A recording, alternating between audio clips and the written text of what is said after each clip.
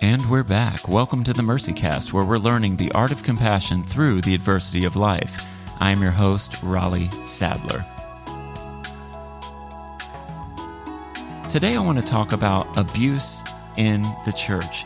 Did you know that 1 in 4 girls and 1 in 6 boys will be sexually abused at some point before they turn 18 years of age? Now let's keep this simple. If you had a church of 100 men and 100 women, over 20% of your congregation are survivors of sexual abuse. Boz was born into a well-known evangelical home. He went to law school and started as a prosecutor. And that is when he encountered the horror of child sexual abuse. Boz Tchividjian is an attorney who represents abuse survivors in civil lawsuits around the country. Boz, welcome to the Mercy Cast. Great to be here, Raleigh. Thanks for inviting me. Yeah, absolutely. Well, I felt like I needed to invite you because... Well, you better have invited me. I know. We've been friends for a while. I've known you for a while. I'm starting to take it a little bit personally, but... Well, it was personal. That's why it's always personal with you. It is always personal with me. Yeah. And so it's interesting. So I feel like you have a unique view coming from the family that you come from and its kind of place in evangelicalism, and also coming as a prosecutor to see clergy sex abuse, to see abuses of power in the local church. Tell me, at what point did it click when you were a young prosecutor, you're seeing this case hit your desk? What was going through your mind at the time? Well, I think to understand that, I go back a little bit to the world I grew up in, as you mentioned. Grew up in a large family, a Christian family that was fairly well known as I was the 3rd eldest grandchild of the late Billy Graham. And so we, as normal as our lives were, the older I get, the more I realize we did not have such a normal childhood. I did not. But this notion of abuse within the church or outside of the church was really something I knew almost nothing about. And I'm in some sense, I'm grateful for that. I'd never experienced it. I didn't know anybody until I got a little bit older who had survived sexual abuse. But as I became a prosecutor after law school, different offices handle things differently. But in my office, they would hand out cases like a deck of cards. So you'd have a burglary case and a trespass case and maybe attempted homicide and a sexual battery case, and just get all these different type of cases. And as I began working these cases and prosecuting these cases, the cases that really grabbed my heart over time were the sexual abuse cases, especially the childhood sexual abuse cases. And I'll never forget, I was in a meeting with a 9-year-old girl and her parents. And this 9-year-old girl had lived not too far away from the very place we were meeting. And there was a family that lived close by, whose father, as a father that lived with his 3 daughters, he was divorced. Father became friends with her family. In fact, her father and this particular individual, the perpetrator, became best friends. In fact, the father told me at one moment in time, I was closer to him than I am to my own brother. And over a long period of time, that man sexually victimized this 9-year-old girl. And when you're in a room and you're hearing a 9-year-old have to explain the horrors that no 9-year-old, no human being should ever have to explain or even know about, something changed. And it was at that point in time that I realized that not only was I privileged to handle this case and to advocate for this 9-year-old, but that our office really would serve these survivors much better if we started a unit that just focused on sexual crimes. And so I won't go into the long story, but I just found a lot of prosecutors were uncomfortable with these type of cases. And when they were uncomfortable with them, they either didn't file on them or gave really sweet plea deals. And I thought, man, these are some of the worst, the most heinous offenses that exist. You should not be giving out sweet plea deals. And so we ultimately started a sexual crimes unit. I was the division chief. And it was during that period of time where I oversaw the prosecution of thousands of these types of cases, both involving children and adults, that it hit me over time how many of my cases, in some way, shape, or form, involved a faith community. Either the person, adult or child, had been sexually victimized by somebody within that faith community, or they had been sexually victimized by somebody outside that faith community and had brought that issue to the attention of their church leaders, who had minimized it, dropped the ball. And as a result of that, these already traumatized abuse survivors were further traumatized by the very community that they had hoped and had anticipated would be their greatest supporter. Instead, oftentimes, more often than I could count as a prosecutor, that faith community turned their back on the very people that they needed to serve most at that period of time. Yeah, because I think in many churches, when someone comes out about this happened to me, they're almost seen as trying to stir the pot or a villain sometimes. I've noticed that in some unhealthy church situations, they will often protect their own over those most vulnerable. They will they will listen to the perpetrator more than they will the person who's been victimized. Well, have you seen that? I think it's somewhat human nature that we gravitate towards the narratives that we are most comfortable with.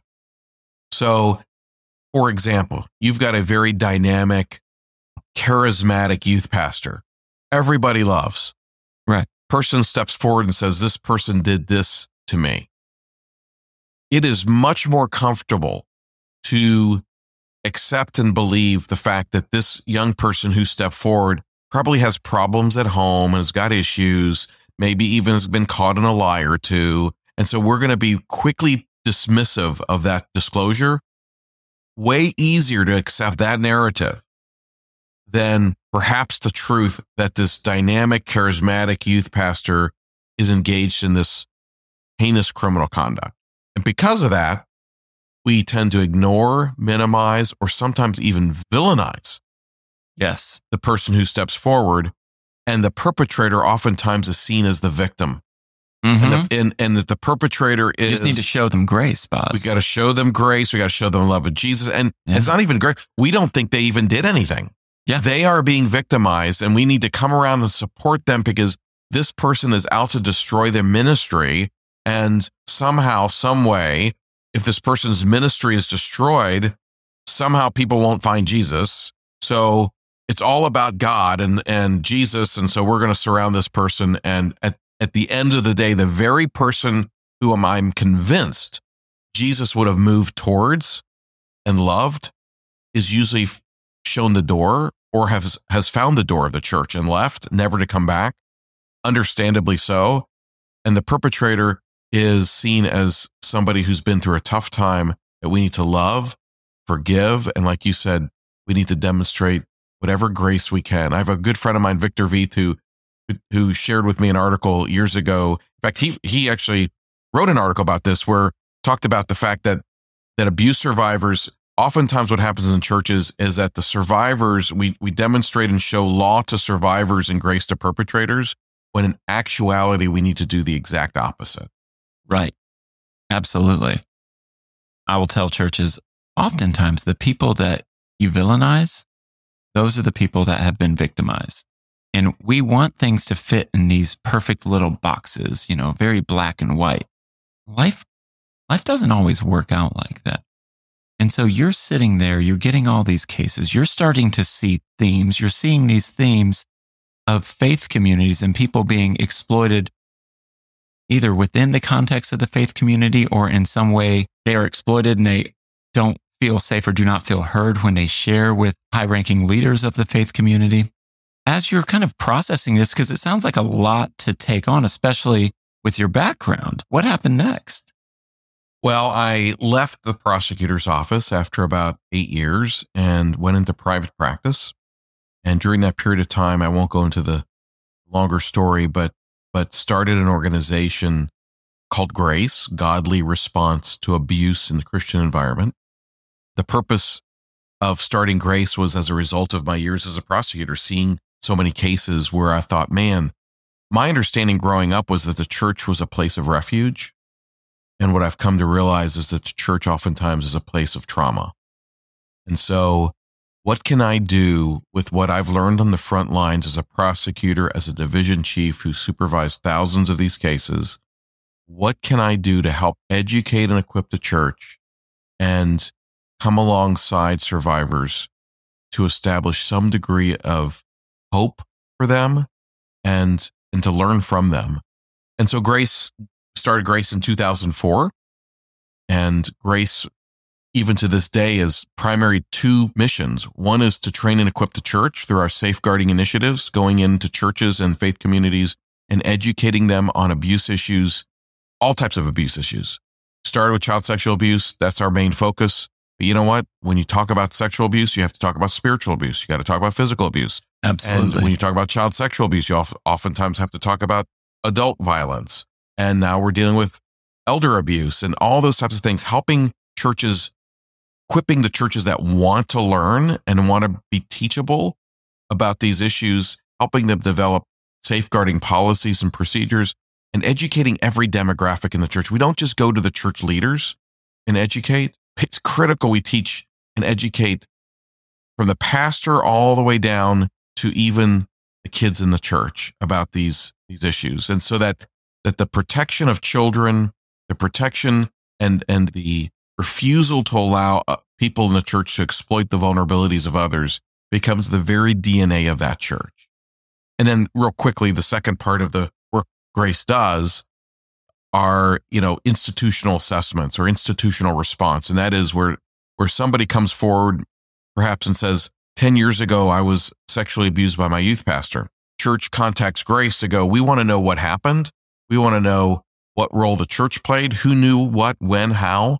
We come in and do that investigation, provide a report to both church leaders and to the abuse survivor, anybody who disclosed sexual abuse, with recommendations, with the hope that the survivor will be affirmed in their disclosure and will walk away knowing that they had been finally listened to. And the church leadership will learn something from this so that they can make the necessary changes to do everything they can to make sure that that doesn't happen again. And so for a church to do this, it would almost assume that they either know about trauma or are willing to understand what trauma is. With what you have found as you've worked with churches around the country, do you feel that churches are already trained to address trauma? No, most churches have no clue about what trauma is. They think they do. One of the dangers that we run into with certain churches, not all churches, obviously, is this combination of arrogance and ignorance. That's a deadly combination, especially when it comes to understanding and responding to abuse. And so I love it when a church calls and goes, we have no clue about any of this, and we need to learn. Okay, great. We will be there and we will walk with you through this process. But the churches, and most of the time the churches who believe this aren't reaching out to us. The churches who believe that they know about trauma, or that everything they need to know about trauma can be found in the confines of the Bible, are the churches that are oftentimes the most dangerous.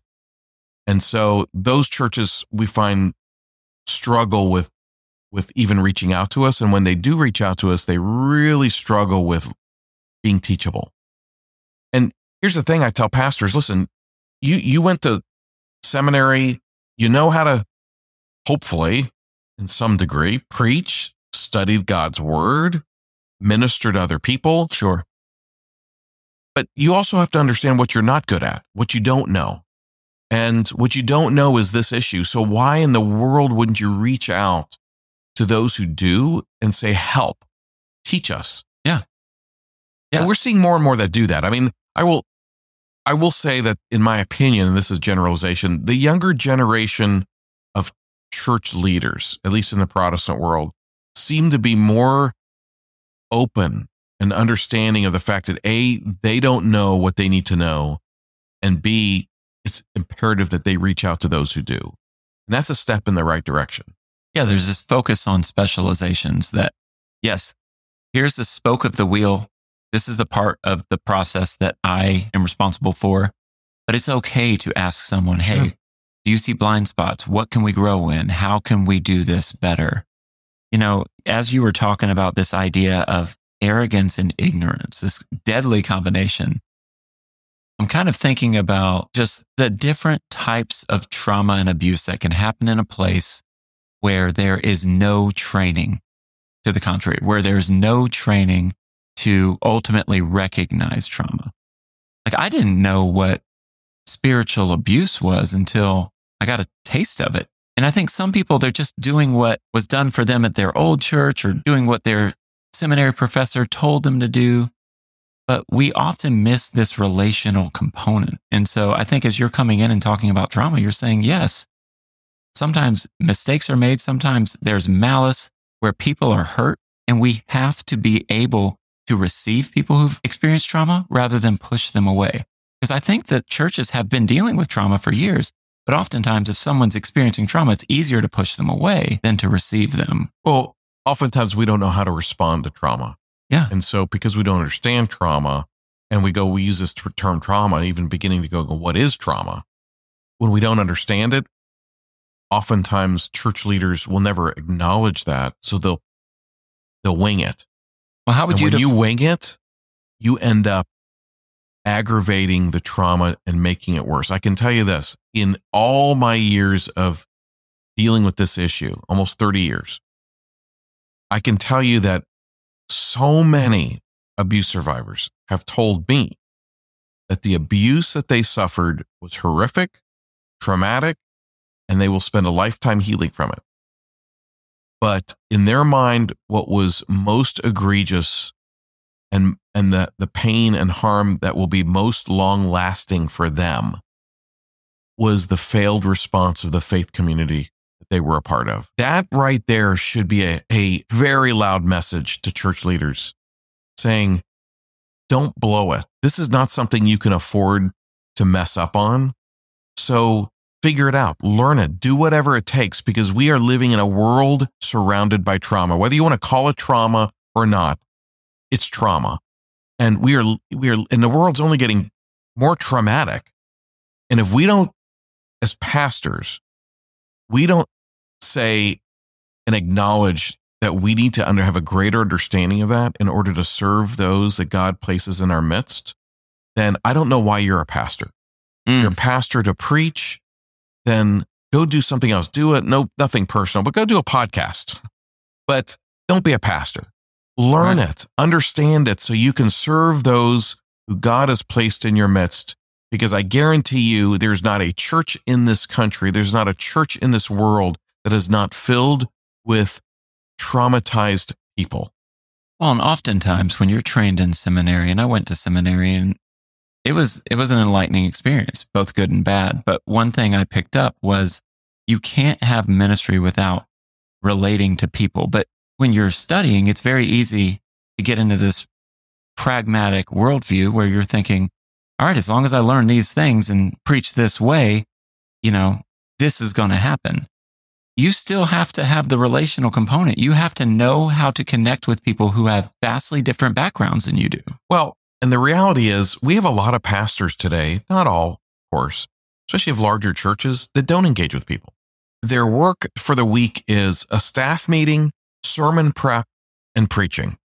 And they have people that deal with the congregants. They don't deal with the congregants themselves. And so when even you have an emergency or a traumatic situation, I had a case a couple years ago in Texas, large mega church in Texas. My client reported being sexually abused by a youth leader of the church. And it took months for the head pastor of that church to reach out. And I think if I recall correctly, it was a note that was sent. And I thought, wow, do you have that many kids getting sexually abused in your church that you just can't take the time? Or is it because you have people to do that? And I'm just here to tell you, that's not being a pastor. No. That's a cushy job where you make six figures, you preach, you have everybody eating out of your hands because you get to stand in front of a group for an hour every week, and they take every word you say down in notes and want to get close to you. And it's a really great great feeling, and it's a breeding ground for narcissists. Versus the pastors I have met who aren't like that. The pastors who love having relationships with the very people God has placed in their midst, and not just have relationships, but realize that the people God has placed in their midst are there to teach him or her something as well. So the pastor's not just there to teach them, but man, the congregation and those God places in your midst have so much to teach you. And those to me are the true pastors in our midst. What I've learned just in my own ministry is that when you view people that may be experiencing vulnerability, you view them as projects, it's very easy to see yourself as a hero. And you're coming in and I'm going to help this person. I've seen this with different short-term mission trips. How can we go and bless this community? I don't think that's totally wrong. But what I will always tell people is, hey, when you're meeting with this person, you need to realize that God may be teaching you something through them, and that person may be God's answer to your prayers. You're not called to go and fix people. The people that you're ministering to, it should be a give and take. It's not supposed to be this one-sided thing. And I think when we have these issues with not understanding how our power projects, we're going to have problems. Well, how about just when you're meeting with somebody, even, let me just take it a step further, even instead of just thinking God may be teaching me something here, how about the fact that this is a human being that I am privileged to be with at this moment in time. And I'm no better than they are. I'm no more important than they are. Right. And boy, am I privileged to be in their midst and to engage with them, to learn from them, and to walk life with them. Period. Mm-hmm. But we don't, it's so transactional. The Christian world, especially the evangelical world, absolutely, is extremely transactional. We don't even see it that way. No, oftentimes, but it is. Yeah, it's interesting that you say that, because I will hear so many people talk about their church model if they're planting a church, and I'm not here to poo-poo on church planters. I think this is a noble thing to do. But a lot of people will use the, first few chapters of Acts really as a model. What we don't understand is that the majority of the people who were being saved in droves were people experiencing extreme vulnerability, and they were coming together. This wasn't like the privileged few starting something. This was people who really didn't have an option, but they found Christ and found each other in the same fell swoop, and then they were going out. And yeah, I think when we miss the human element, when we miss the personal element, it just becomes a transaction. It becomes a hero story. It becomes a project-minded situation, and it's not personal and it's not interpersonal. Well, being non-personal is much easier for most folks because being personal can be messy and it can be exhausting. So if we can keep it at surface level, if we can keep it transactional, for many people, that's more preferable. I'm just grateful that the life of Jesus did not demonstrate that. It was not, Jesus lived anything but a transactional life. And maybe we need to focus a little bit more on understanding that than we do. But going back to what you asked earlier, I mean, I after Grace continued to grow and I left to go teach law for 12 years. One of the reasons I went to be a law professor was I thought, wow, Grace can't afford to hire me as a full-time executive director, but this new organization is beginning to blossom and we got to put time towards it. And I can't do that as a full-time practicing lawyer. So I thought, well, if I went to go teach in academia, maybe I'd have some extra time to do that. So I did. And so, which I always somewhat joke, but there's some seriousness to it. I said, well, I'm going to have Jerry Falwell, of all people, Jerry Falwell Jr., of all people, pay me to teach law students. But in essence, he's paying me to help put together an organization he knows nothing about. And I spent that 12 years working hard, being a law professor at Liberty University, loved my students. We'll have a whole nother podcast, another day, another time about Liberty University. And it'll probably be much more interesting than this one.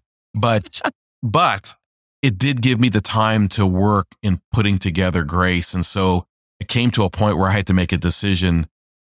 Do I step down from teaching law and become the full-time director of Grace? Because by this time in 2019, the work of grace had grown significantly around the country?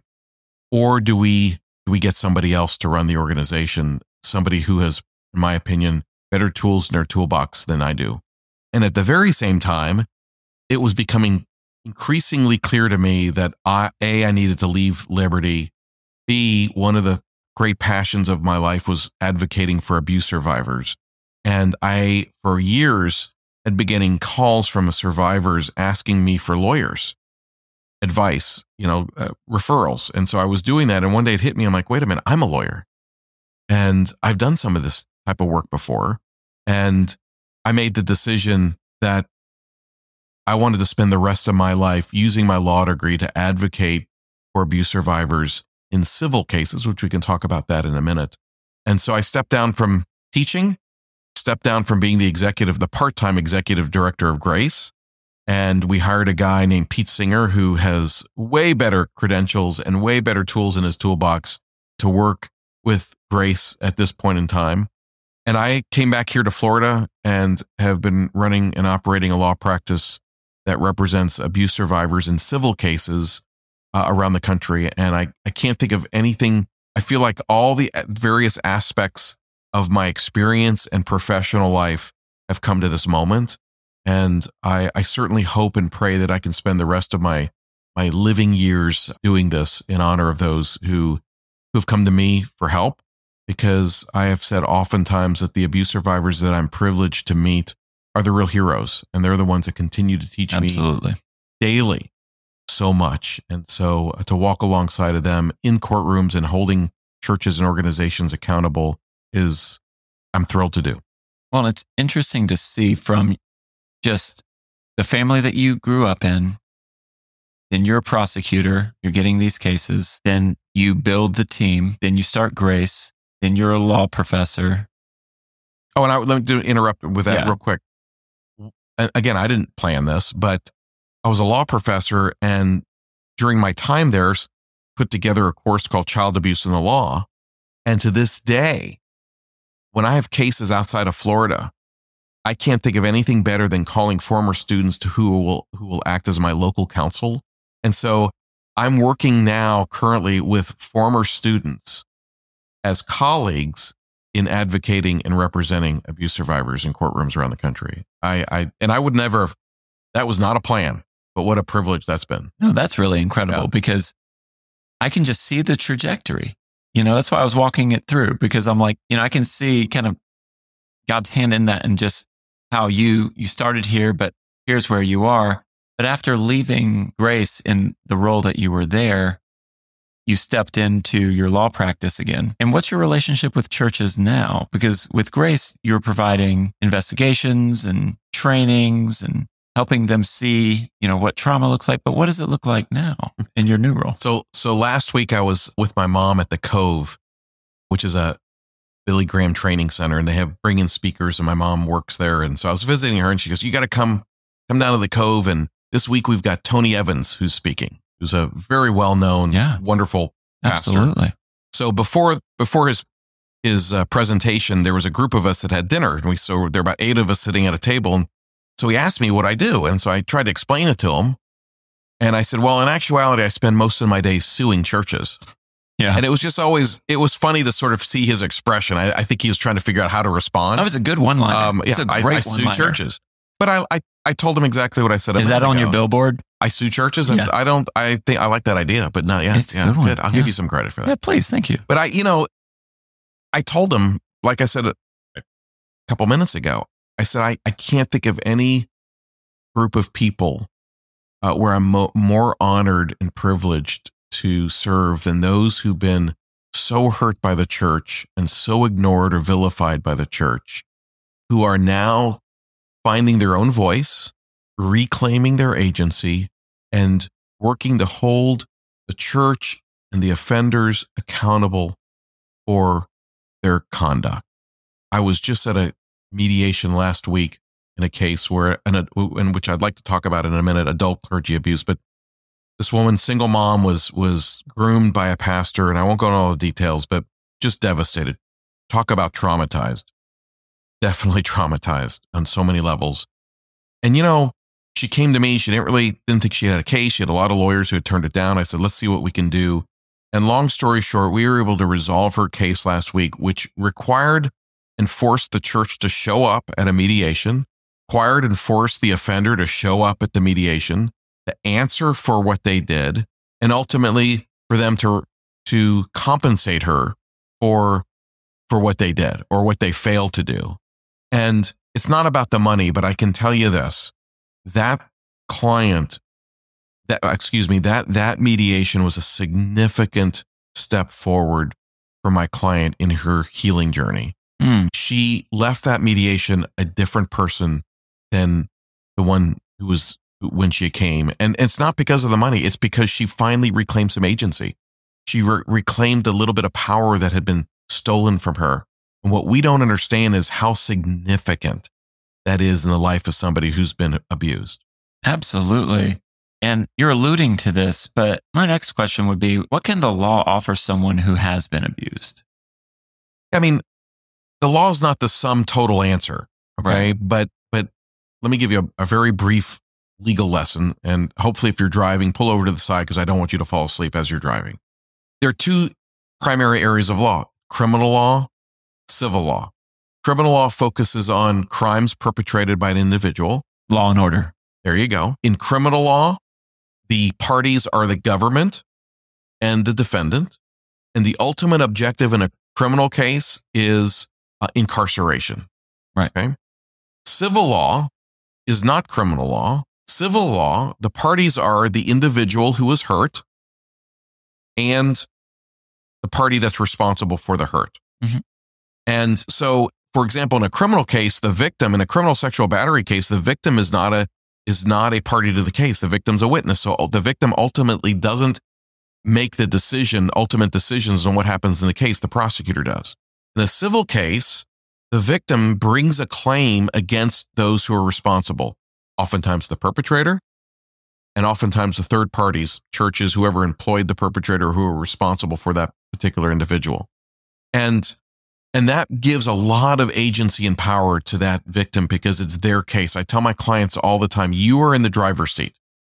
You will make the decision as to whether or not this case gets filed. You will make the decision whether or not this case gets settled, which is significant. And the ultimate objective in a civil case is not incarceration, but is compensation.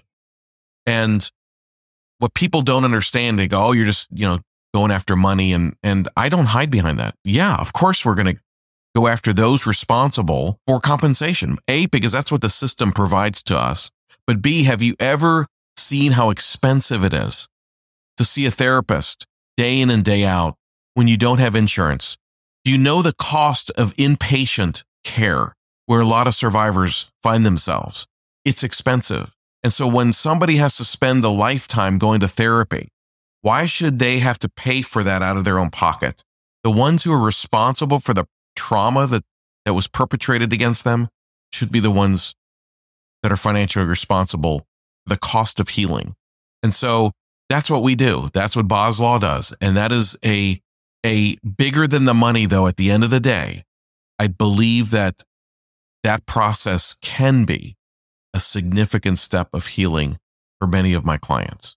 And it's a privilege to be able to see that.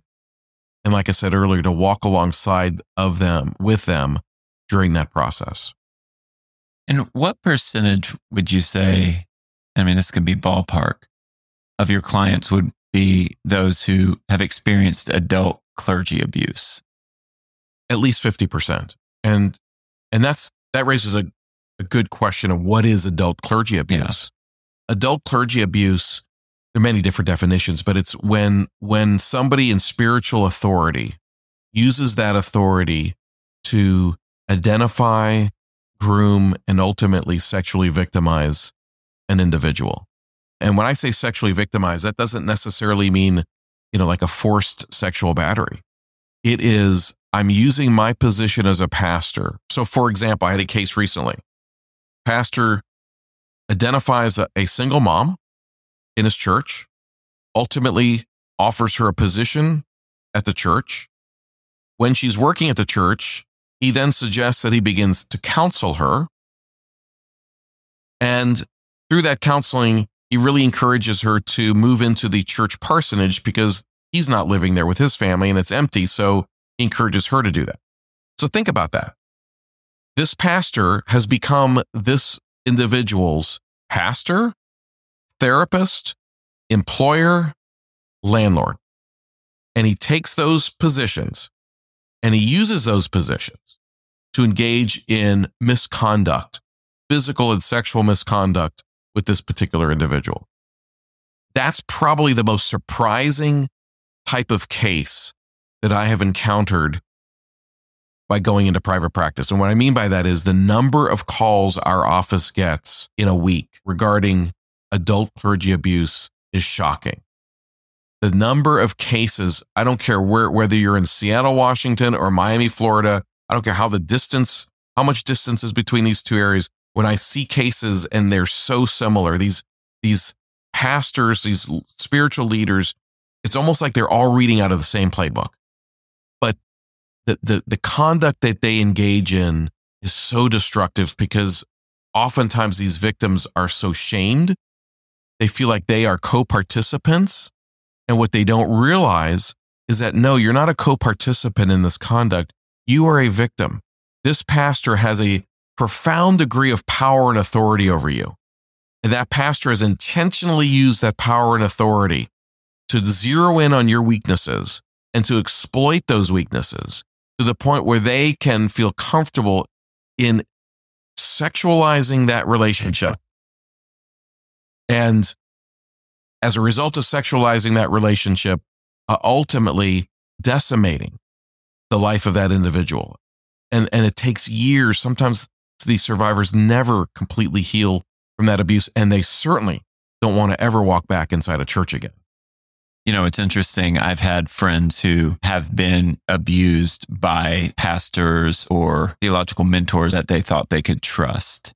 And it's fascinating, especially when it's people of the opposite sex and it gets out. They break their story. People will come up to me and they'll be like, well, I don't really think that was sexual abuse. I think that was an affair because it's two adults. And I'm like, well, you don't really understand the process of grooming. You don't really understand the misuse of power here. You don't understand what's going on. So could you define for us what is grooming? And then how does that kind of roll its way into spiritual abuse?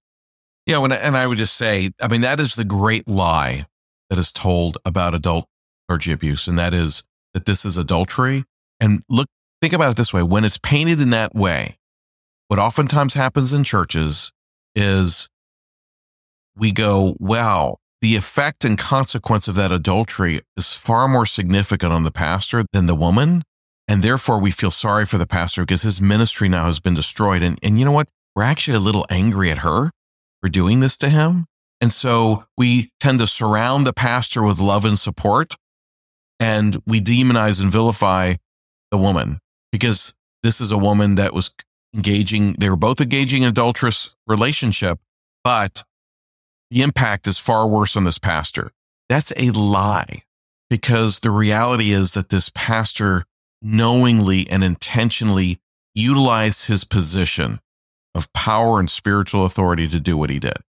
But sadly, so many victims buy the lie because they're surrounded by a community and a culture that accepts it, and they don't know any different until they connect with somebody later who says, actually, that's abuse. And they go, I never thought of it that way. Well, and it's interesting because so much of what we've been talking about, as we're talking, I'm thinking of the word culture. It keeps coming up in my head because these things thrive because of the culture that we create. It lives rent-free, really. Right.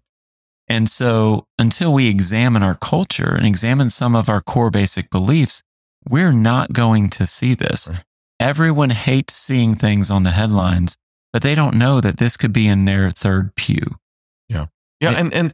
And the reality is, in my opinion, some people may disagree, that in today's sort of Western evangelical church, we have handed way too much power to leaders within the church and other religious organizations.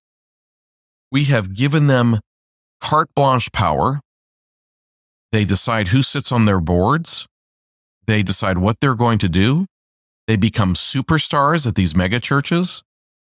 So much power is given to one person, and that power is inevitably abused to the detriment of those who don't have that power. And oftentimes it's those people who come to me after having been victimized by these leaders, who nobody will believe that they were doing that, or nobody really wants to acknowledge that. And that's the other part of it, is when it does come out, instead of people running towards these survivors and saying, "We're so sorry, what can we do to contribute to your healing?" they're looked at as the villain. And that, to a person who's already struggling with shame, is oftentimes too much to bear. When I was writing my book, Vulnerable: Rethinking Human Trafficking, you and Dr. Diane Langberg were both like, you're going to talk about vulnerability, that's fine, but you also need to talk about power and its misuse. Yeah. Because that is what's happening.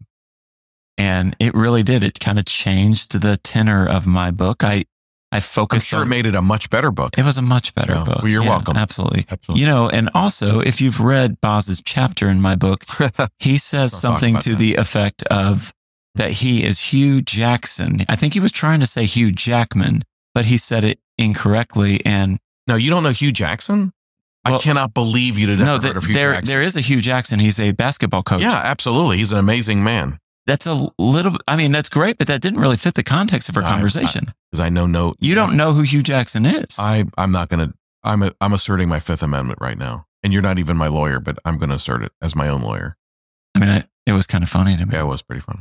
But what was I talking about? I was talking about something brilliant before we went into that. Well, about power and the dynamic of power in the issue of talking about church abuse.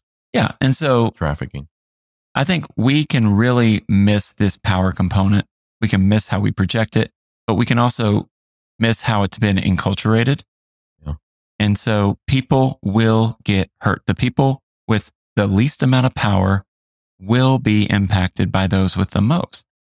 And oftentimes and I've seen this in real time so many times, someone makes an accusation, people are like, well, that person's they talk a lot, or they say they're immediately villainized because they may not fit the system. Yes.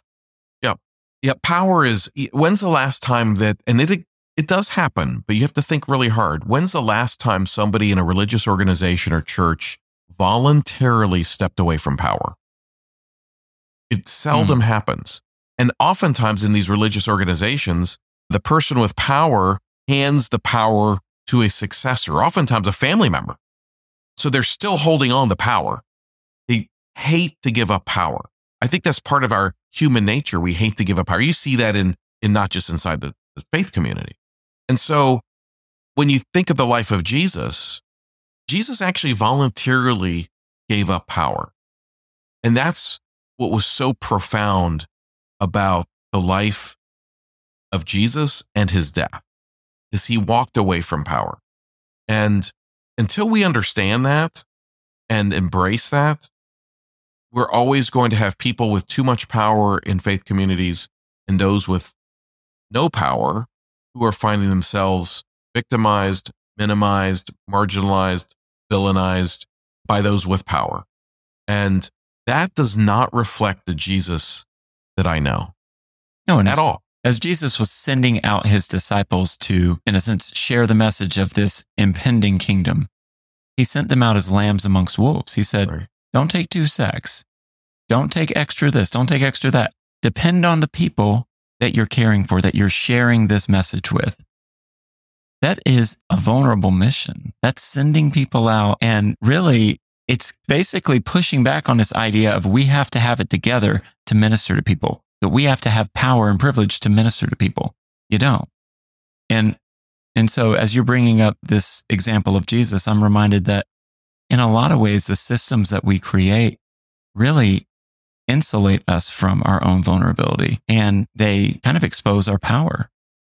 In my life, the individuals that I've been privileged to encounter who have most powerfully reflected the love and character of Jesus have been the people that nobody spends any attention looking at, knowing, valuing, and I'm guilty of that too.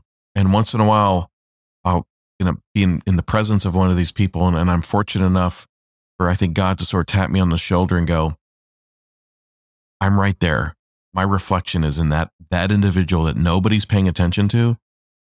That's my reflection. And boy, when that happens, I'm so privileged to see that. It's not that the most beautiful reflections of Jesus in my life have never occurred inside the church or in a religious meeting.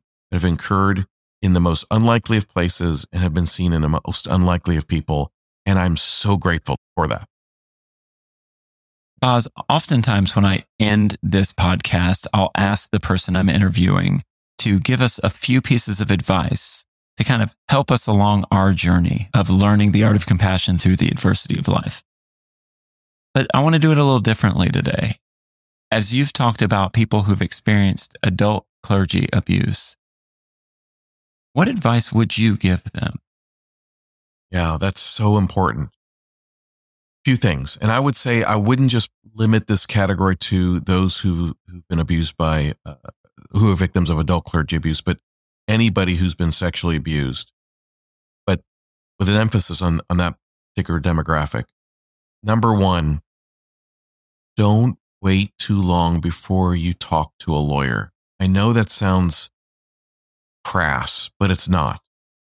I can tell you how many people, I cannot tell you how many people that I've had to hear the horrors of what was done to them, realize that they probably have some legitimate legal claim, but because they're coming to me at a time period that falls outside of the statute of limitations, which is the amount of time you have to bring a claim, I can't do anything for them. That is heartbreaking for me. So don't wait. That's number one. Number two, and this sounds crass too, but it's just pragmatic. If you are engaged, if you're finding yourself being victimized by a clergy or a religious leader, and there are conversations that person is having with you that are recorded or are part of a texting or messenger, that person has sent you photographs that person should have never sent anybody, don't get rid of them. Hold on to them. Preserve them. Even if they're telling you, you got to delete this stuff, don't do it. Because I can tell you this, people who've come to me with these claims, when they come to me with actual evidence that supports their claim, the claim is tenfold stronger. And there's a much greater likelihood that the other side is going to capitulate and to admit or at least acknowledge what happened and that the case will be settled. Those are very practical. Some people might say, like I said earlier, sort of crass recommendations, but they are the God honest truth because they are the issues that I'm running into on a weekly basis where people are finally ready to do something. They're finally ready to reclaim their agency, only to be told by a lawyer, well, if you'd have come to me 2 years ago, I could have done something for you, but I can't because of the statute of limitations. So that doesn't mean that you have to take action, but at least talk to a lawyer who handles these types of cases. I'm one of them, but there are many others who handle these types of cases. At least sit down with them to know what your options are. And it may be that you decide, okay, I'm going to wait another year. I've got 2 years to wait. That's great.